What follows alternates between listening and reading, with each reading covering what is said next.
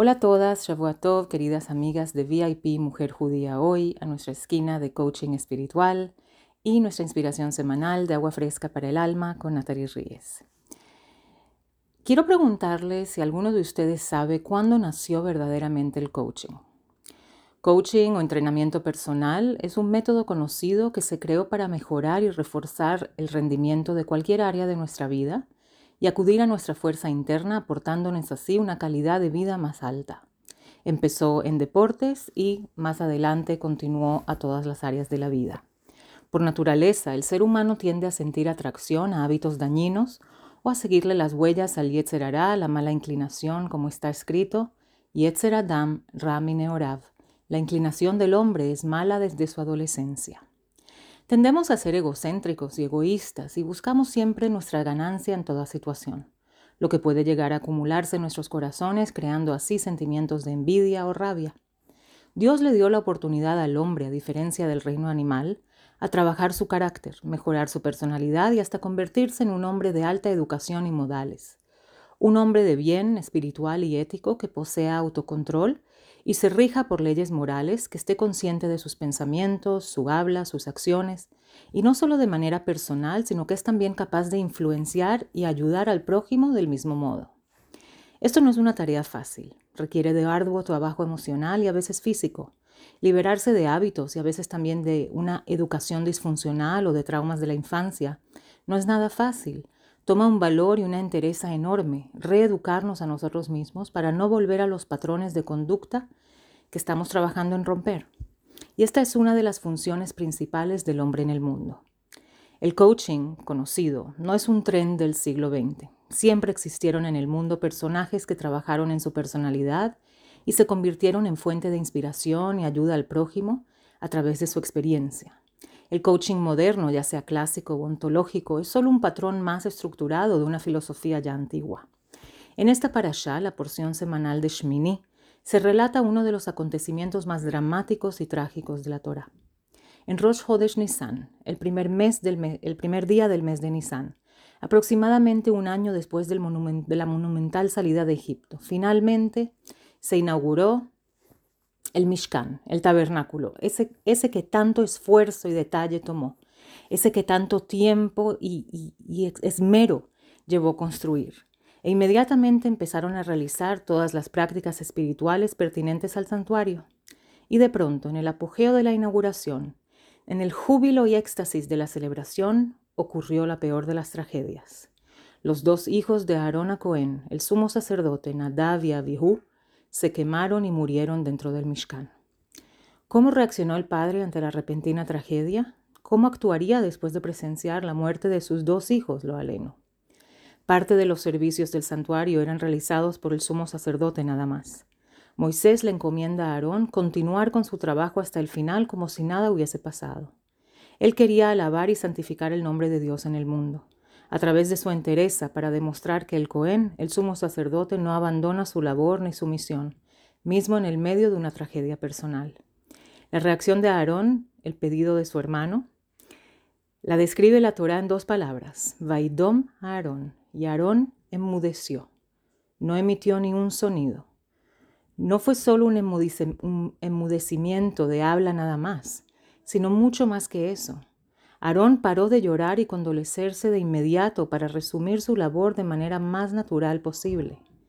No hizo ningún gesto, nadie podía saber lo que estaba sucediendo en su corazón. Esto es solo una diminuta descripción de la fuerza y entereza de Aarón, de la capacidad casi inhumana de ejecutar autocontrol. Este hombre acaba de perder a sus dos hijos y acepta el decreto con amor infinito, ese que tanto lo caracterizaba.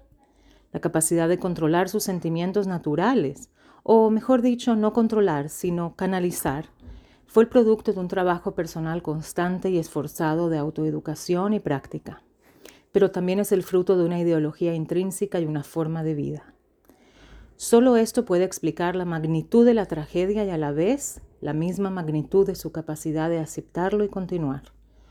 Todos tenemos el deber de ejercer autocontrol en toda área de nuestra vida, canalizando las emociones y racionalizándolas si es necesario. Y todos podemos triunfar en esta misión, casi pero no imposible. Una de las herramientas más eficaces a la hora de trabajar en nosotros mismos, en nuestras tendencias y nuestras inclinaciones naturales, es la fe completa. La fe y la certeza que el mundo está regido por la completa y constante mano de Dios, la creación y vigilancia divina, el hecho que fuimos creados en su imagen y semejanza nos da una capacidad mayor de controlar nuestro comportamiento y nuestras tendencias naturales. La porción semanal, en su esencia, lidia con las leyes de Kashrut, las leyes de alimentación judía, y especifica qué animales son permitidos ingerir y cuáles no, las señales que cada animal debe poseer para entrar a la selección que más tarde se considerará kasher. Estos son básicamente dos. La bestia debe ser rumiante y debe tener pezuña hendida. La pezuña hendida nos enseña que es una bestia débil y no es agresiva por naturaleza. Esa pezuña ayuda a plantarse en el suelo y a defenderse y huir si se ve sometida a algún peligro, cosa que predadores no necesitan. Y el ser rumiante, y también es un signo de debilidad, es la naturaleza de un animal que en vez de atacar, huye y se esconde. La razón que se le da tanta atención y detalle a lo que ingerimos y la personalidad del animal es porque la comida física también afecta a la personalidad y el alma. Cuando comemos cualquier alimento, este se convierte enseguida en energía y sangre y es parte de nuestro cuerpo. Dios en su infinita sabiduría creó el cuerpo del hombre y su sistema a sabiendas de la conexión cuerpo-alma. La prohibición de ingerir alimentos específicos es por su efecto espiritual. Esto explica en pocas palabras la potencia que contiene la Torá, que no significa otra cosa que instrucción, orá, que se entregó hace más de 3000 años, pero no siempre los hombres estaban tan conscientes de la conexión del cuerpo y el alma. Si alguien se enfermaba, lo trataban de manera fisiológica. Nadie pensaba en términos psicosomáticos. La padencia física era tratada como cosa aparte de padencias mentales o emocionales. Pero poco a poco la medicina convencional y la alternativa han ido uniendo fuerzas para entender que todo está vinculado y no se puede separar. Hoy ya sabemos qué comidas específicas pueden no solo afectar la salud, sino las emociones también y los estados de ánimo. Todos sabemos que para poder rendir al máximo en nuestros resultados, tanto en el plano mental como cognitivo, debemos de cuidar de la mejor manera posible el estado corporal y físico. Y yo como coach debo agregar que el kashrut no es solo lo que ingerimos, sino lo que sale de nuestra boca también, que va precedido de pensamientos.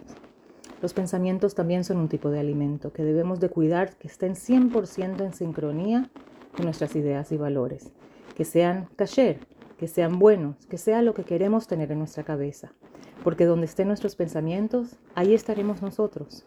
Ese es el poder de la imaginación. Y está escrito, Nefesh Briah Beguf Bari, pensamientos sanos en un cuerpo sano. El cuerpo está sano cuando la Nefesh está sana.